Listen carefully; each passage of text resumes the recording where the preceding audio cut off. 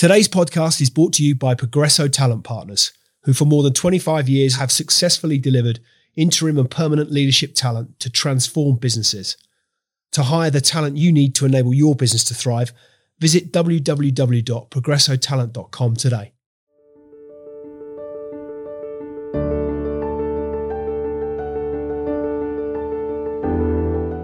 Today's Extrology podcast guest is Turing Tech AI CEO and co-founder, Dr. Leslie Canthan. Dr. Canthan is an expert in graph theory and previously worked for Credit Suisse, Bank of America and Commerzbank. Turing Tech uses AI to create and optimize AI automatically, empowering enterprise to transform business with smart and efficient AI solutions.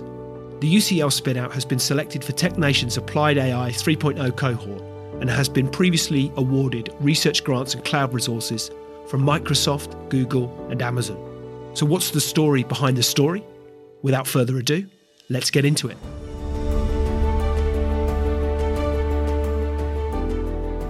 Leslie, welcome to the Extrology podcast. As always, it's a privilege and I really appreciate your time to have you on as our guest this morning. Before we go into, your career and more recent experiences around Turing Tech in particular, I'm keen, as always, to start with the early days. So tell me, where did you grow up, and therefore, what was childhood like for you? Yeah, sure. So I was born in London, and I grew up in Kent, which was quite nice, or green and scenic. The Garden of England. Yes, that's what they call it, the Garden of England. And my childhood was really very fun, loving, very interesting. And big family, brothers, sisters, you number of siblings, or are you?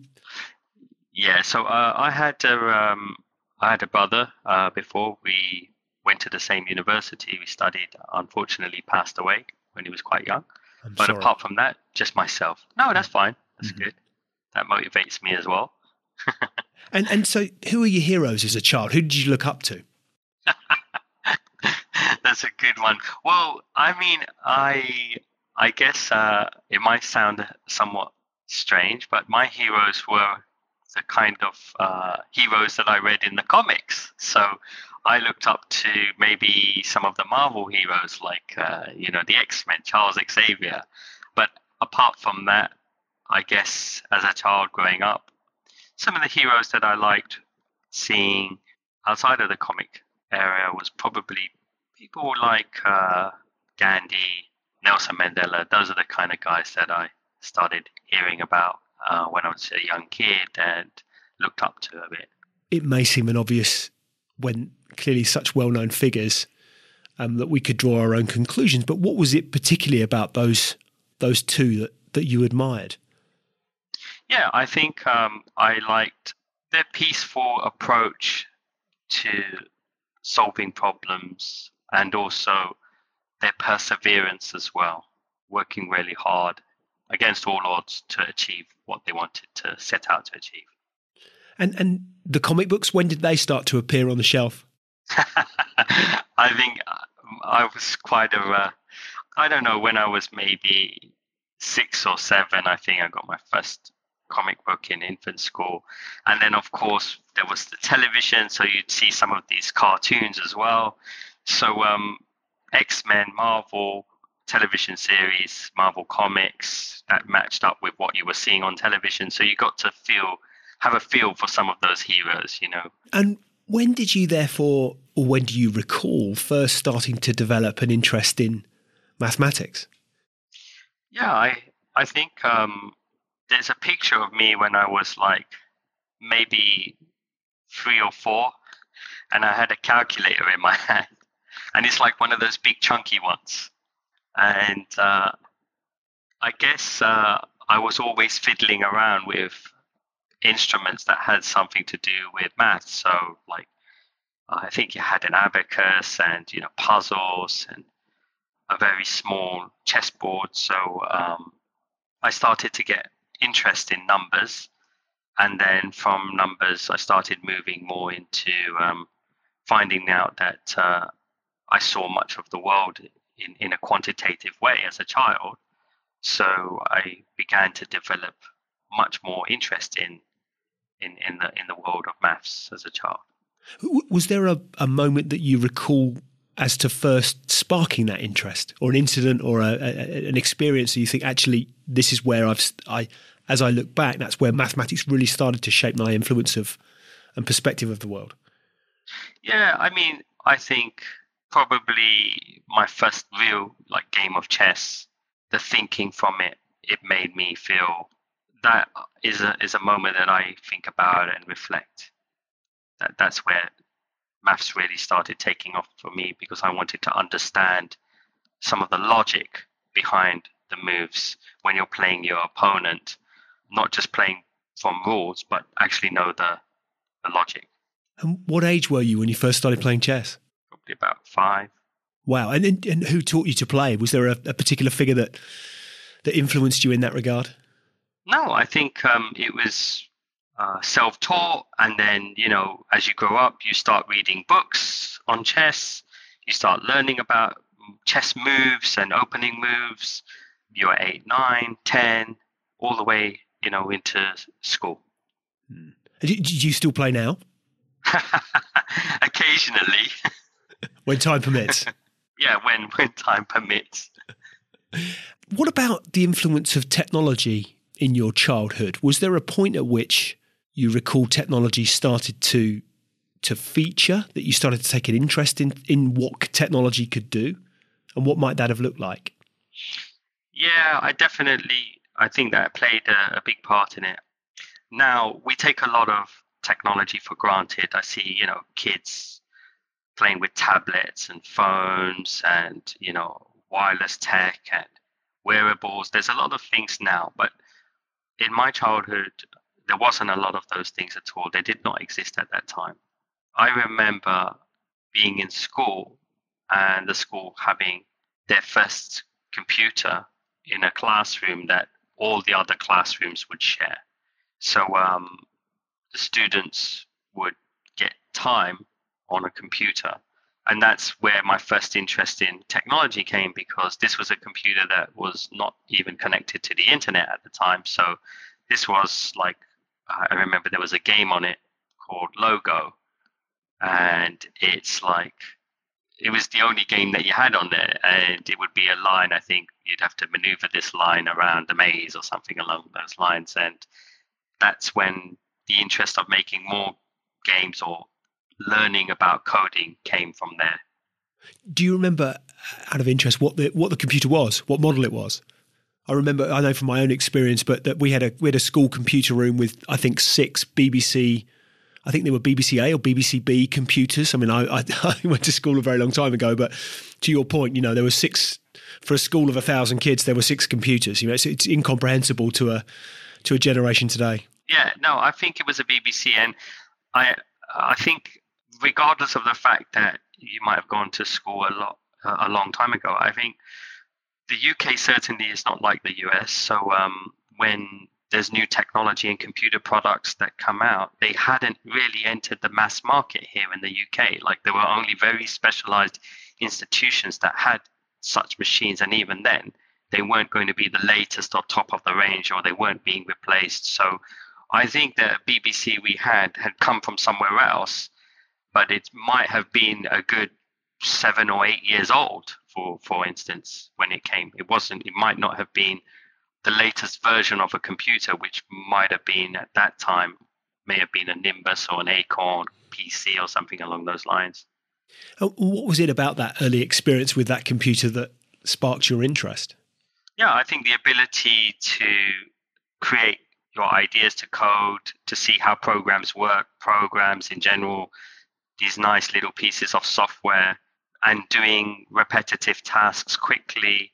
I remember one of those other things that you could see is growing up with computers and the Windows 3.11 moment, when I remember how long it took to load the screen up, and then you'd have the GUI and you'd be using a mouse. So yeah, that's what I remember.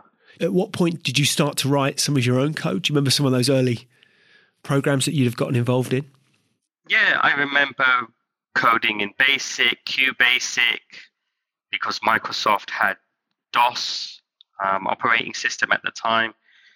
So learning to make code at the time, also from other programs. I remember they had this game which was like, I think it was a replica of Donkey Kong, but it throws a banana. So I opened up the code because the source file is given, you compile and then you play, and then learning how that code is written to create the same type of character or changing a lot of the character's features. It was quite good. Yeah. So was there a moment at which you started to think that there was a career choice to be made around technology? I know that you were going to explore that. Your studies were focused around mathematics and computer sciences, and then from a career perspective, broadly speaking, financial services was a feature in some of your early career, as I understand it. But was there a point at which you thought technology as a career, and I appreciate that's a broad sweeping area, but was there a point at which you thought technology is a career choice that I could really get interested in? Yeah, I think as soon as I was in university and I was reading mathematics at Warwick, I started to see, the applications of more technology in industry. I was fortunate because, unlike a lot of other students during their school or primary school days, I was engaged in a lot more in the computing and computer space, computer clubs, computer gaming club, and a large part of my earlier life involved this mixture of computers and science and mathematics. And now, at degree, I was well equipped for adapting that experience so that I could go into a career that would involve technology to a high degree. Were there other subjects that you were particularly interested in at school? Did it was sort of a breadth to the portfolio? Were you very much in that kind of numbers was your thing, and that was always going to be the direction of travel? Yeah, I think numbers were my thing. I was good at math. I was good at physics. I was good at computing. I was good at technology, IT. And on the side, outside of that, I could play the guitar up to grade 8. I was a little bit sporty. I liked to do martial arts, Muay Thai. So, I would say that majority of it was very quantitatively based, but I also had, extracurricular activities in sport, etc. And so at what point did you decide, or did you make that the career choice to pursue commerce? What was the sort of trigger that led you down a route that found you in, as I say, broadly, the financial services industry?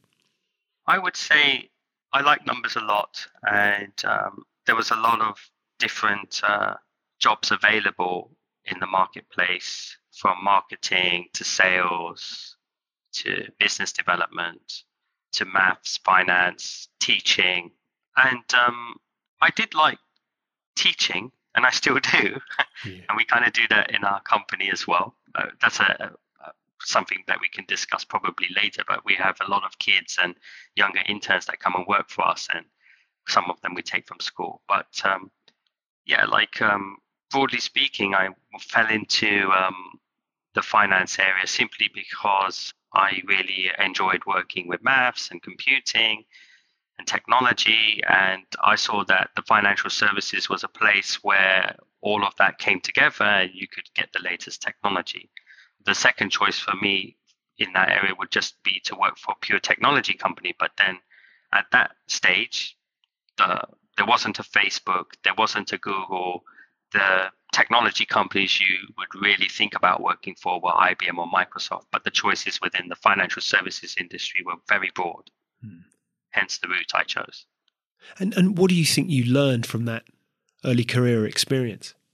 Yeah, I think I learned people interacting with people, how to work on your tasks diligently, how to apply your knowledge in mathematics to solving problems, and implementing code to solve those very problems as well. And had you always, if you like, for want of a better expression, that itch that you wanted to scratch around your own business? Was there always something lurking in the background to which you'd felt that at some point that's the plan? No, it was spontaneous, I guess. Was it? Yeah, I never thought of having a business earlier on. I always saw myself working within a team and having a team of people around you. I was always used to that environment. But yes, of course, coming from the financial services environment, you get used to working in teams, and then you understand about how to analyze particular use cases. So it would be a natural extension for me to go into the business world and launch our own business. But there was no initial plans to do that. And that spontaneous decision to which you refer, was there that sort of eureka moment where, or what was it? What was the inspiration behind Turing Tech AI? Yeah, sure. So the inspiration is that, look, there's 4 friends, right? Best friends. They all did their PhDs and postdoc research. 2 of them went on to become associate and assistant professors, but very close. And all of them worked within the financial sector as well, so knew each other within the financial industry, worked for big well-known banks. And each one of us had a distinct area of knowledge in machine learning, which is AI, and high-performance computing, right? So we had this plan to solve a very interesting problem and work together to solve that. We decided earlier on that this could have huge value. And remember, we're around an environment now where, like, London has its own Silicon Valley, right? If you think of it that way, that there's a lot of VCs, there's a lot of startups now emerging, and we wanted to be one of them. So we had this idea of building out our company from an idea that we had. Do you remember, and how did it come about? Was there a sort of discussion over a cup of coffee, 4 of you around a table, and all of a sudden that, actually, to your point, the relationship was in play, and the talent was clearly there, and capability, but was there a clear vision as to what it was that you were looking to achieve from the get-go, or how did that start to form? Yeah, no, there was a very clear vision when we started to do this. So we all worked together on code optimization.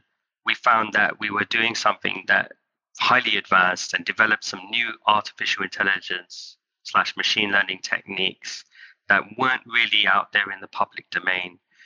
We applied this to the code optimization, and we decided to publish a very watered down version of this in terms of a paper. It got into a top tier conference. It won a Google award, a Microsoft award, and so forth. So that became the form of, right, we've got the paper out there. We had already started to set the company up to address the case of, we're going to solve code optimization for the masses using artificial intelligence. What is the actual first vertical application of doing this? We looked at machine learning models. So, we had a very clear roadmap and plan. And me and the guys, we invested our savings into it. So we put our own money into the company, over $500,000 between the 4 of us. And we then said, yeah, let's go and do this. And was there a moment at which you thought, to your point around the Microsoft award, the Google award, was that the recognition that gave you the confidence that you knew you were onto something, but did the wider world know? Was there that moment where you thought, actually, we are onto something, and this has got scale, we've got leverage here, we can make this work? Yeah, I think when we started it, we definitely felt that way. AI hadn't taken off. No, this is what I'm thinking, because when would this have been? What sort of timescales are we talking about? Yeah, sure. So after we all finished our research, etc., so I think around 2018/2019, right? So it's not that long ago, okay? So it's like, you can match this. So if you look at, for example, the share price of companies like NVIDIA and AMD that produce GPUs for artificial intelligence purposes specifically, as well as gaming, you can see the stock price correlates, right, with those years. If you go back to, 2015, 16, 17, the price is a lot lower down compared to what it is now. You see this exponential rise because of the consumption of artificial intelligence by the needs of many different users. So, we started around at that time, we realized that there was an opportunity. But maybe at that particular time, AI was an area that was very interesting and it was starting to take off, but it hadn't become a very hot topic as it is right now. And what was it therefore that, accepting that your own confidence is evidenced by the investment that you'd made collectively as a group, you were clearly backing yourselves, but was there a point at which you thought, okay, the world is backing us too? Our hypothesis and therefore our product, it's all starting to play out as a viable business opportunity. Yeah, definitely. So basically, one of the most important parts for us of the validation came when we had the research paper that I mentioned to you, which was public. It got into a top tier conference, the one that won awards.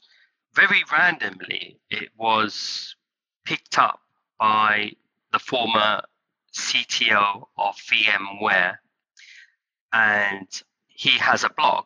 So his name is Adrian Collier, and he has a personal blog, which is looked at by a lot of technology professionals and a lot of VCs, etc.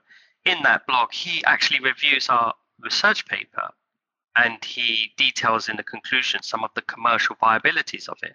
So it's basically, it was very exciting for us because now we're starting to see that there was, interest in that.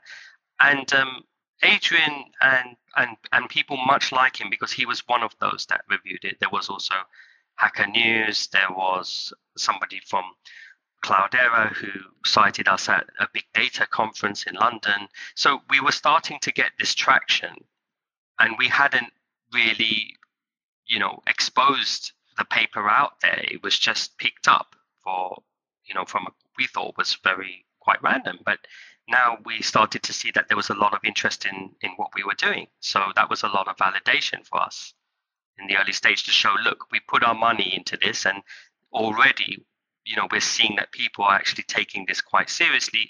And then when we came for VC investment at the first stage, we were surprised because we had numerous term sheets.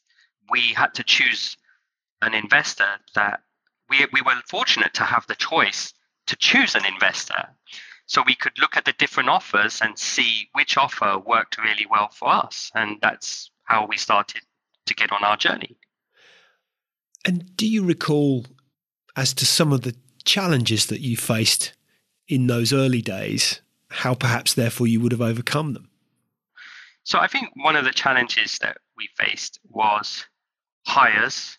You have an idea and you need people to help work with you on that. But of course, it's difficult because people can work for big corporations and they can earn significant amounts of money. And then how do you convince those people to come and join you and give up that fast pace of life that they may have in the corporate sector to come and work with you? So that was one of the challenges. And, we overcame that naturally because the culture of the team, the culture of our company, this flexibility of being able to share, talk ideas, this informalness, and working with some very smart, talented people. So, that's how we overcame that challenge. And there was also the challenge as well of basically convincing people about optimization and AI. And some of those challenges were addressed not just by ourselves, but by the wider market, as in there were a number of emerging deep tech startups, and there was a number of things happening in the space. For example, Google had acquired DeepMind, which also spun out of UCL, much like we had done, and now becoming an artificial intelligence company as well seemed to look like more of the norm. So I think we overcame them with the help of others. Looking back at that time, what do you think you learned from the experience?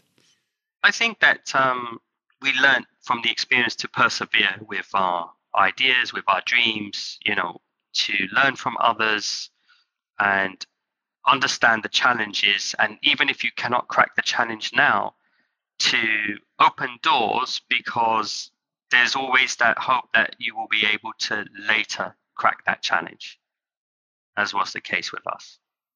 And is there anything, hindsight a wonderful thing, but is perhaps there anything that you would have done differently? Yeah, I think it's difficult to say, right? Because you know, but I think now I know, like, running a business is for us and me and the co-founders. I wish we started this a lot earlier. I probably hear that a lot, you know. I think that we wish we started this earlier. We know what we wanted to do. I think that it's all part of a journey, right? You study, you do your degree, you do your master's, you work, you continue to do another master's, you do your PhD, and you meet great people, and that's how you get that idea. So, you know, it's difficult to say you want to start the idea a lot earlier, because you do, but then you wouldn't have met the great people to start that idea a lot earlier, right? So it's a tough one. That's an interesting one, I think, as well, is that, to your point around how you continue to nurture those great ideas. You know, I think that when you've had, you know, that collaboration that you've had with like-minded, talented people, that sharing, that conversation, that sharing of ideas to formulate a vision and a plan that you've then subsequently gone on to execute, there's huge value in that. How do you continue to nurture that when the demands of the day job are such that actually you're incredibly busy, but that you know clearly the power of those ideas and what it can do? How do you continue to nurture that kind of culture, and from the seed, if you like, from which Turing Tech has blossomed and bloomed? Do you build that kind of learning and collaboration into your culture, so that sharing of ideas and where do you go for your ideas, given that you, as I say, the demands of the day job are so busy that actually there's a lot of doing to be done? How do you continue to evolve that kind of that thinking and that sharing of ideas? I talk to a lot of founders from other startups, early stage all the way to later stage. Some of them have IPO'd as well. One or two of them are listed on London's stock exchange itself. And I get a lot of great insights, experience from them, and also some ideas. I also we collaborate very strongly with research and universities, UCL, Warwick, King's College, Imperial, Oxford. So there's a number of different areas that, you know, we can just tap into. I get a lot of ideas from talking to people within the team, and vice versa. So we all share ideas. We all gain ideas from each other. They bounce off each other. In our office, all the walls are painted. There's coated in a special paint that allows you to basically draw on it. I think you know, you can see from here, right? But yeah. you know, like you know, there's always ideas being written and thought about. So this is an environment where people can share and work together. And my sense is it may seem an obvious thing to say, but that must be critical to your ongoing success, if only because the dynamics of the market in which you find yourself are so fast-paced, so constantly evolving, ever shifting, that in order that you continue to not only fulfill your objectives, but also stay ahead of the game, if you like, that knowledge transfer must be so essential to what it is you're trying to achieve. Yeah. Yeah, interesting. What about in terms of, what do you enjoy about the Turing Tech, the experience that you've had to date? What have you enjoyed about it? Yeah, I enjoy the technology that we're working on, that we're improving all the time, that at this present time, we're the only company that can do code optimization. And there's a lot of companies that are going to be entering that space soon. Obviously, there's a lot of companies in the artificial intelligence space doing model building, model generation. So we are also part of that.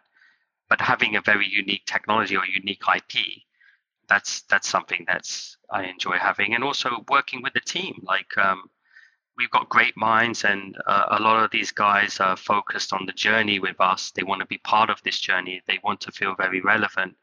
And everybody has ownership on all these different things. So, you know, we have a very horizontal level within the team. So what would you suggest you would find to be the three most important things you've learned as a result of the business that you have grown today? I think understanding is one of those things. Understanding the requirements from industry, from companies, use cases, understanding what your team can and cannot do, and not trying to do everything and just focusing on what you need to do. The second part is also loyalty, because that's something that's very important. We meet a lot of companies and startups, and staff turnover rate is quite high, and maybe that's quite normal. So people are used to this idea of joining a startup for a few months, or maybe I'll leave and join another startup or join another company. And so loyalty is quite a big thing here. The team is very close to us, and also the customers as well are quite close to us as well. So establishing that. And the third thing above all is, to have fun, right? So we're serious about the business, but at the same time, we are not going to let it break our lifestyle and our friendship and the things that we do. So especially amongst the founders, for example, we're very close, and we imagine and know that this business is going to work out for us.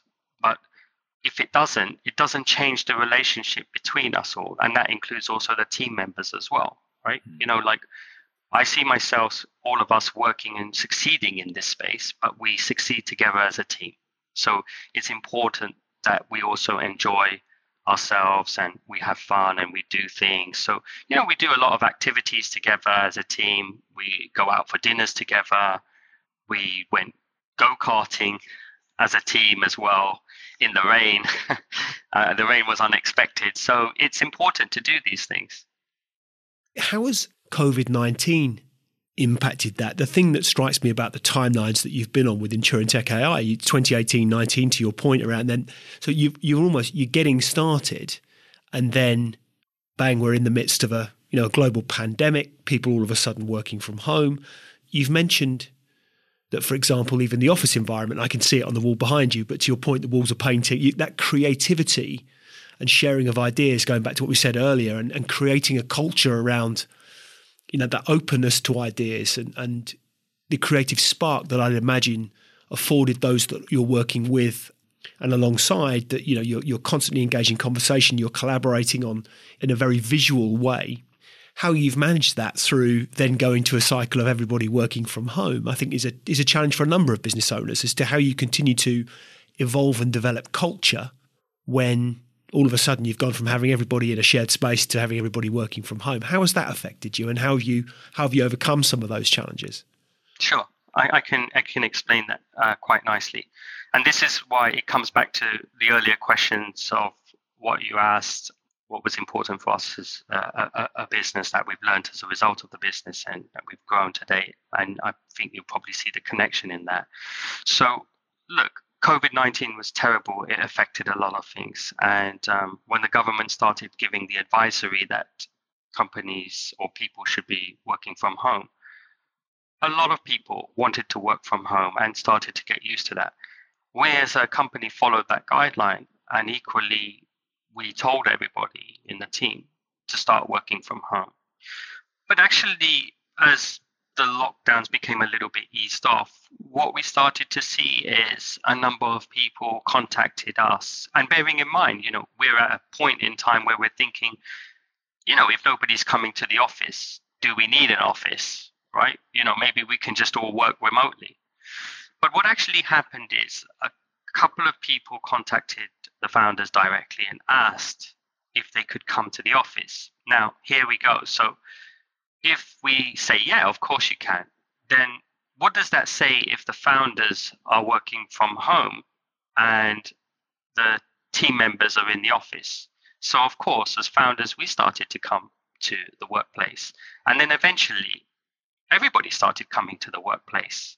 And in our building, for many months, every office was empty, okay? And when I walked outside on the streets, a lot of other offices were also empty. But we actually increased our office footprint. We had a larger office in that time.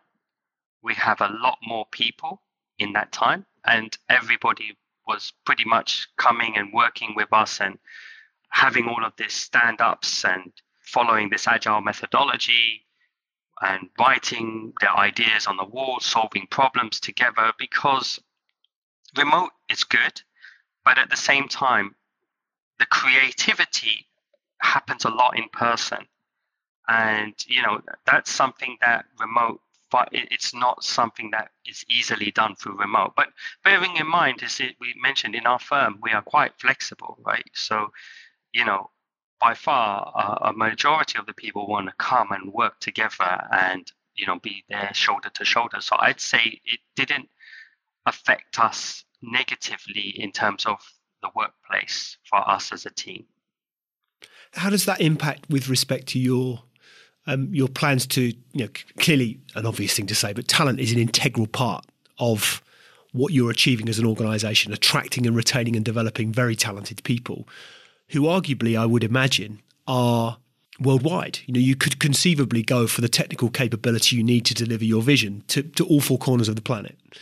How then you continue to build and evolve culture when perhaps potentially over time you'll have people in different locations. What are your thoughts in that regard? Is that something that, because there is that ecosystem to which you refer in London, isn't there, around the startup community in which you're involved, in technology in particular?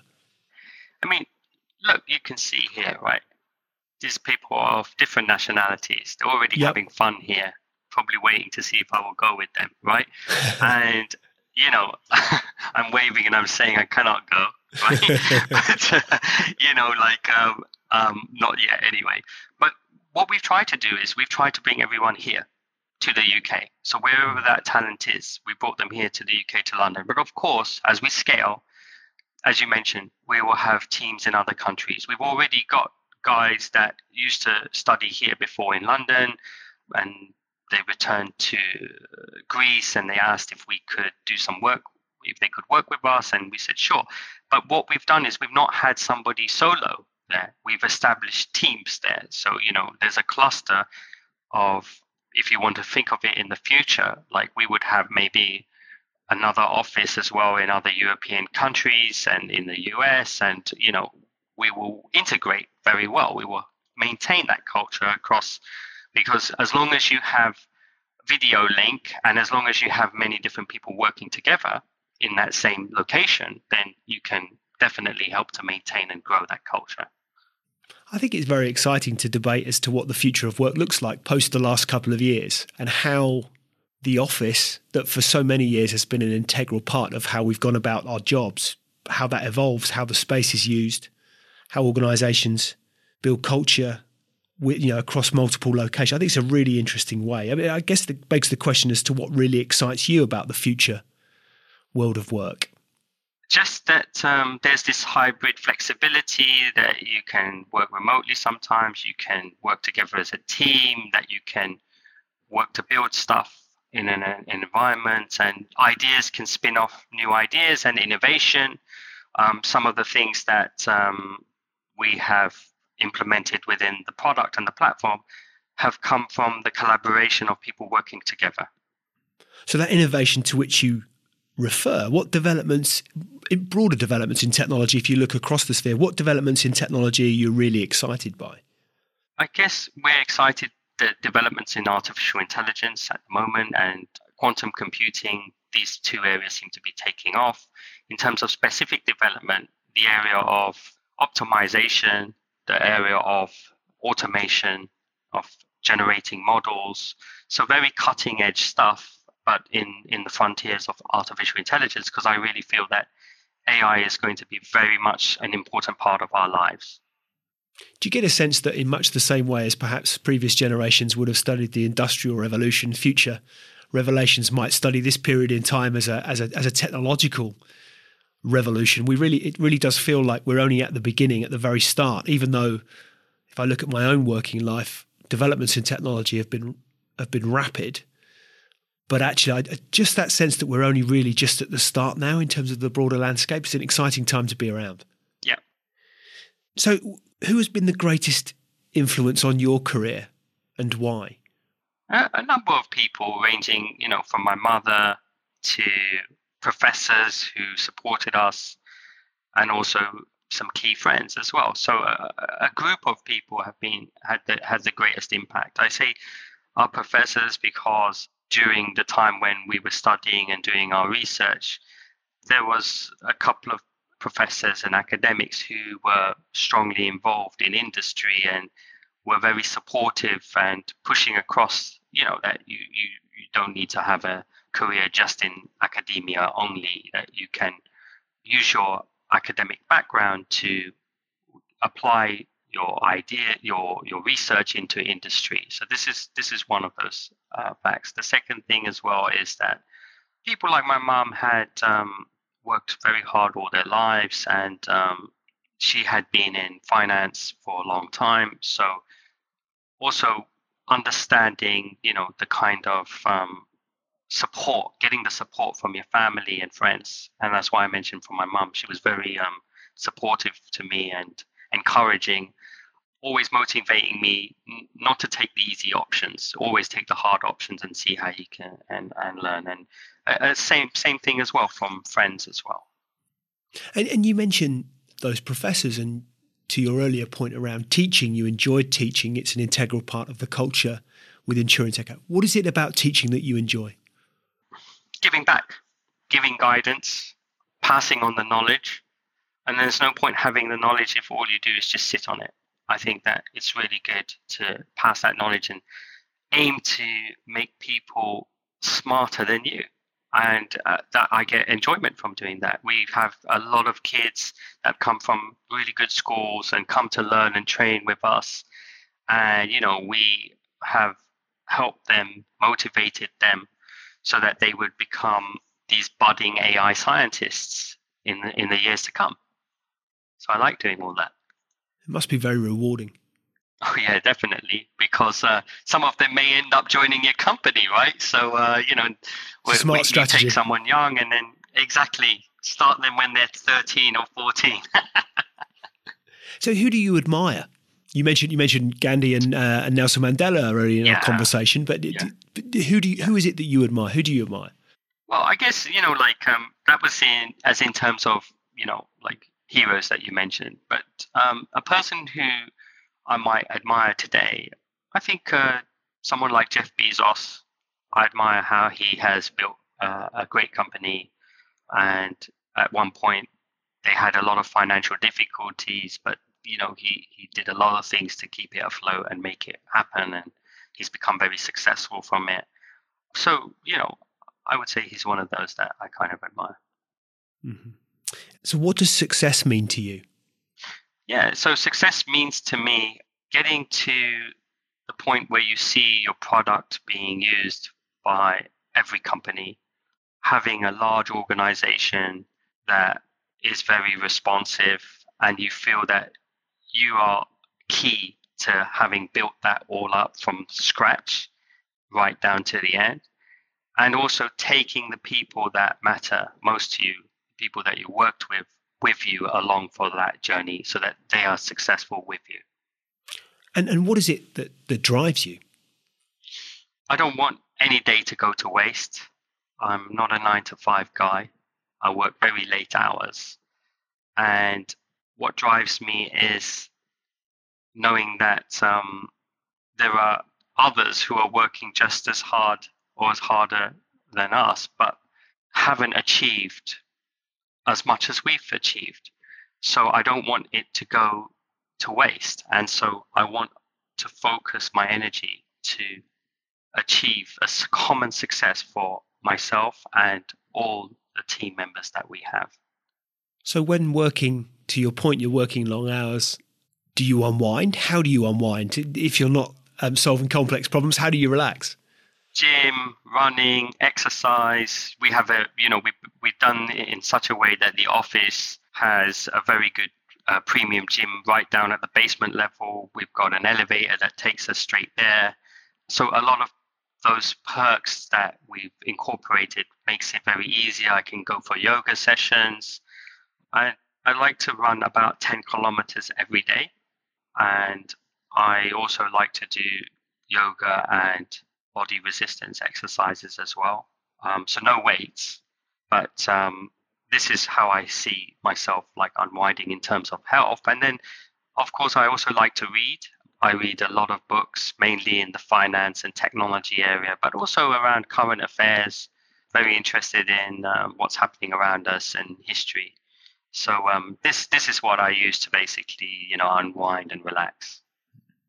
And looking back, what advice would you give 21-year-old you? Yeah, I would say to have a work-life harmony, right? So to basically have in mind what you want to do and create that harmony so that you're doing all of the things that you want to do and enjoying your time at the same time. And therefore, what advice might you give anyone who's out there might be listening to this, thinking of starting a business today? What advice would you give them? So majority of startups, I'm not sure what the percentage is, so you cannot probably quote me on it, but I do know it's a majority of startups fail. I think it's 4 out of 5 never make it past their third year, something like that. Right, but I think the failures rate is quite high just for the first year in itself. So I think that anyone who's thinking of starting a business, my advice would be to make sure that you know what you exactly want to do and have the right set of people around you to achieve that. Because in this day and age, building a business alone is very hard, but sharing that responsibility and having that support is what's going to really help you. So develop that, establish that relationship. So what does the future look like, first and foremost, for Turing Tech AI, before we talk about you personally, but what does the future look like for the business? It looks very good for the business, that we have a lot of opportunities right now. We're engaged with a number of companies. We have customers. We found niches working with database companies. Everybody's approaching us for machine learning optimization, from individual data scientists to technology companies as well.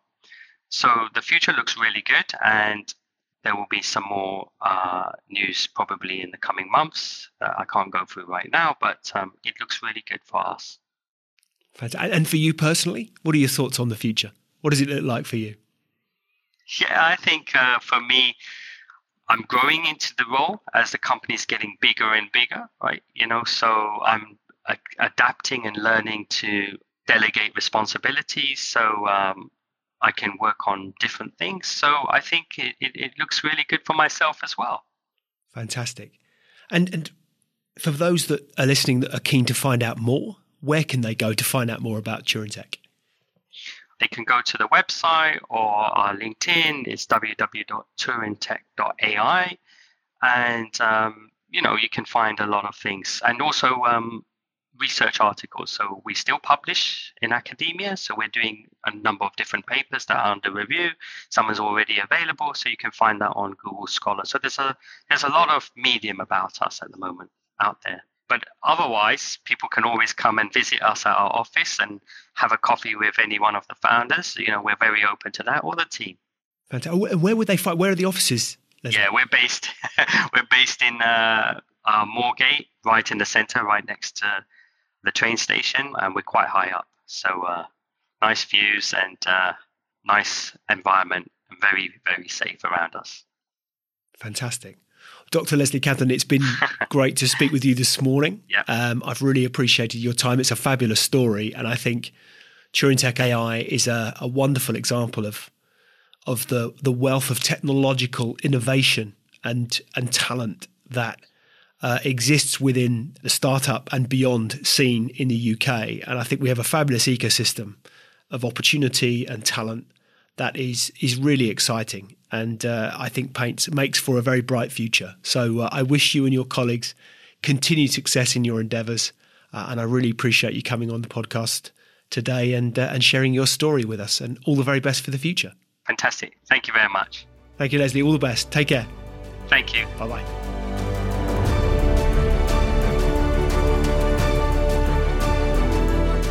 Hi, ladies and gentlemen. Thank you for listening to today's Extrology podcast. I really appreciate your audience and ears. If you've enjoyed it, then why not hop onto iTunes and give us a review? I'd really appreciate anything that you might have to say. Any feedback always gratefully received, and look forward to hosting you next time. See you soon.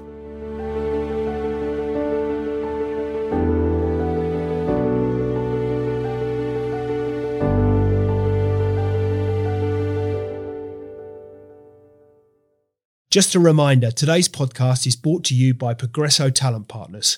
Visit www.progressotalent.com today for more information.